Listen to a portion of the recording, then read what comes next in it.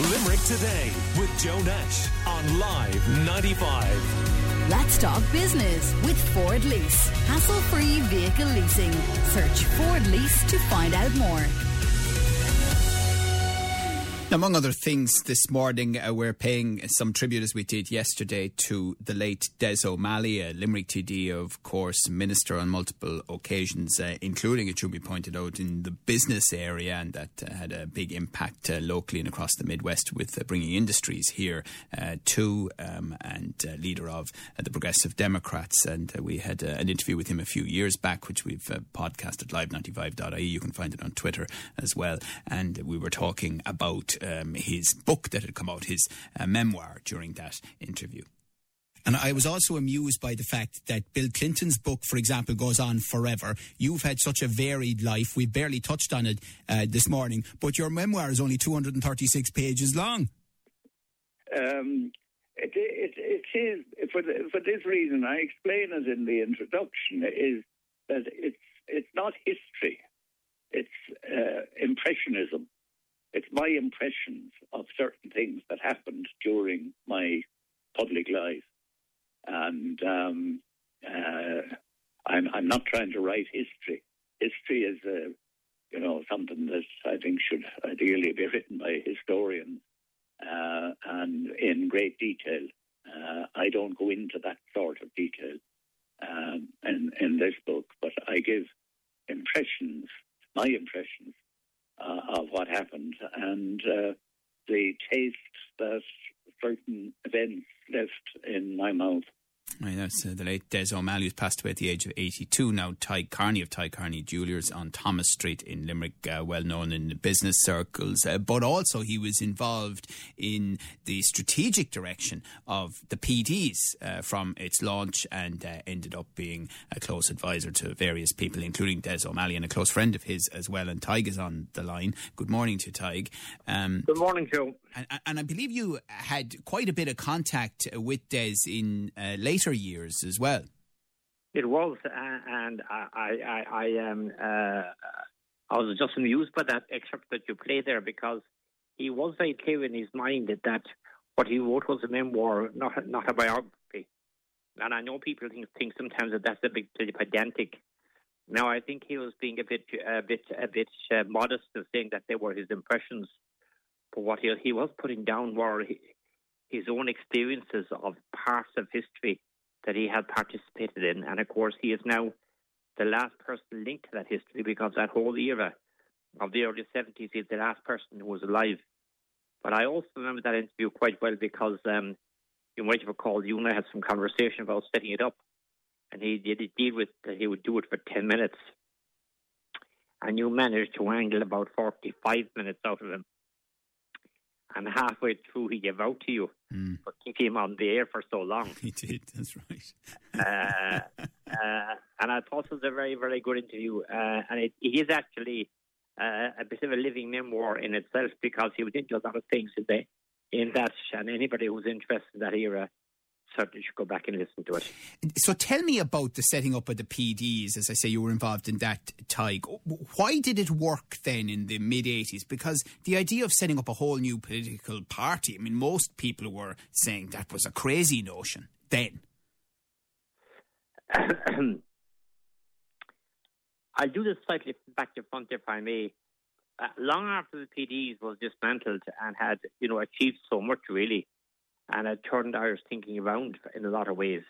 Michael McDowell made a speech in Dublin where he was supposed to have been rumbling about the idea of finding a new party again, and he made the remark that there was a gap in the market, but it wasn't a market in the gap. And I suppose at the time the political environment wasn't as diverse or as interesting now as it was when Des started off in the days of the PDs. There was huge rivalry between Charlie Haughey and Gareth Fitzgerald. That was kind of a big dominant situation. But the real dominant situation was the 2.5-party system we had since the foundation of the state, which was basically Fianna Fáil, Fine Gael, Labour, and maybe somebody other like Clonmel Republic there who came in the winch. And there was a frustration, I think, at that time in the country And when he did found the Progressive Democrats, there was a huge surprise at how quickly it took off. And the reason he was so hesitant in founding that party was he was determined not to become like people like Neil Blaney, who had a kind of an independent Fianna Fáil above Donegal, which were big parties. He didn't want to be seen to be an anti-Fianna Fáil party. He wanted to have a party with a modern agenda that was relevant. And I suppose the big thing where the mould was broken, to those of us who can remember back that long, back in those days, we were a very, very conservative society. And Des himself came from a very, very conservative society. But he changed his mind over his views on issues over the years.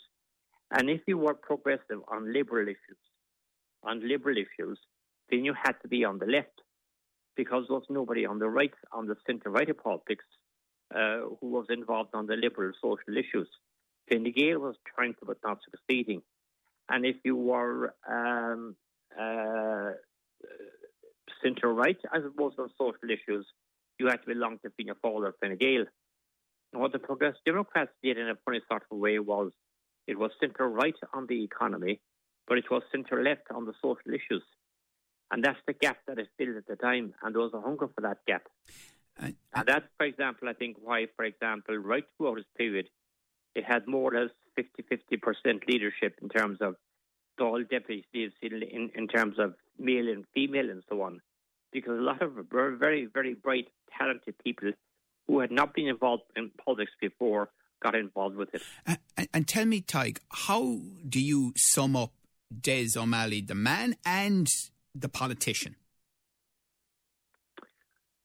Well, you see, Des was of a kind of a different generation to me. When I got to know Des, first of all, he was nearly 20 years older than me, and when I was in my early mid-20s, that's a huge difference. That's a lifetime of a difference.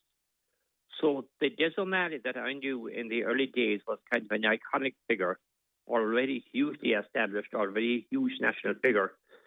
But it was in later years that I was very privileged to have got to know him personally after his retirement. And I saw quite a lot of him in recent years. I saw quite a lot of him in even in the last couple of years. And in fact, the last phone conversation we had was within the last 6 weeks or so, you know. So I knew two Des O'Malleys. I knew the iconic figure, but the great privilege was to get to know him personally in later years. Joe, you remember when you were a young reporter, he was very bright, very intelligent, very able. He was also acerbic. Some people would say that the word tetchy was invented for him.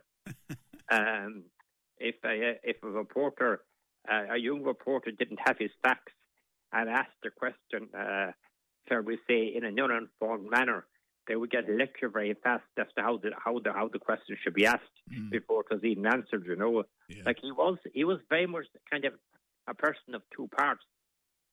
But he was also somebody very funny, very witty, very charming. And I suppose the most remarkable thing I was thinking about this morning, we're here now, we're celebrating 100 years of the state, more or less, the 20s to now. And Des came to prominence in the very early 70s, which is exactly halfway through that period, the first 50 years, when the arms trial happened. That was the second part of the half century of the state. And at that stage, Des would have been a profoundly conservative kind of Irish Catholic, young, bright lawyer and everything else. But of course, he became Minister for Justice at a very young age. And yet, when he formed the Progressive Democrats 14 or 15 years later, he was a much more of a European, liberal, open-minded person. And I remember him being asked once the question, what had turned him from being that extremely conservative. He was a young man in an old man's party, but he fitted very well as a young man into an old man's party in Fianna Fáil. But when he was asked him what changed his mind over the years, and he said, I have teenage children. So he was very much that kind of transformation from that conservative founding state to the modern progressive liberal state, very European, very outward looking. And I suppose in a way his own kids can take some credit for that, because he did actually listen to people. Contrary to what people thought of him, he did listen to what was happening around him, and he did absorb what happened around him. And I think he'd be greatly missed because he was also kind of one of a kind in the sense that he had a very distinctive voice, a very distinctive accent.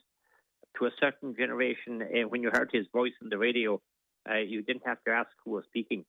You know, he had done amateur dramatics in school and so on, and he had this very, I sometimes tell the funny story when you bring you up and you say, "Hello, Tide, this is Des O'Malley."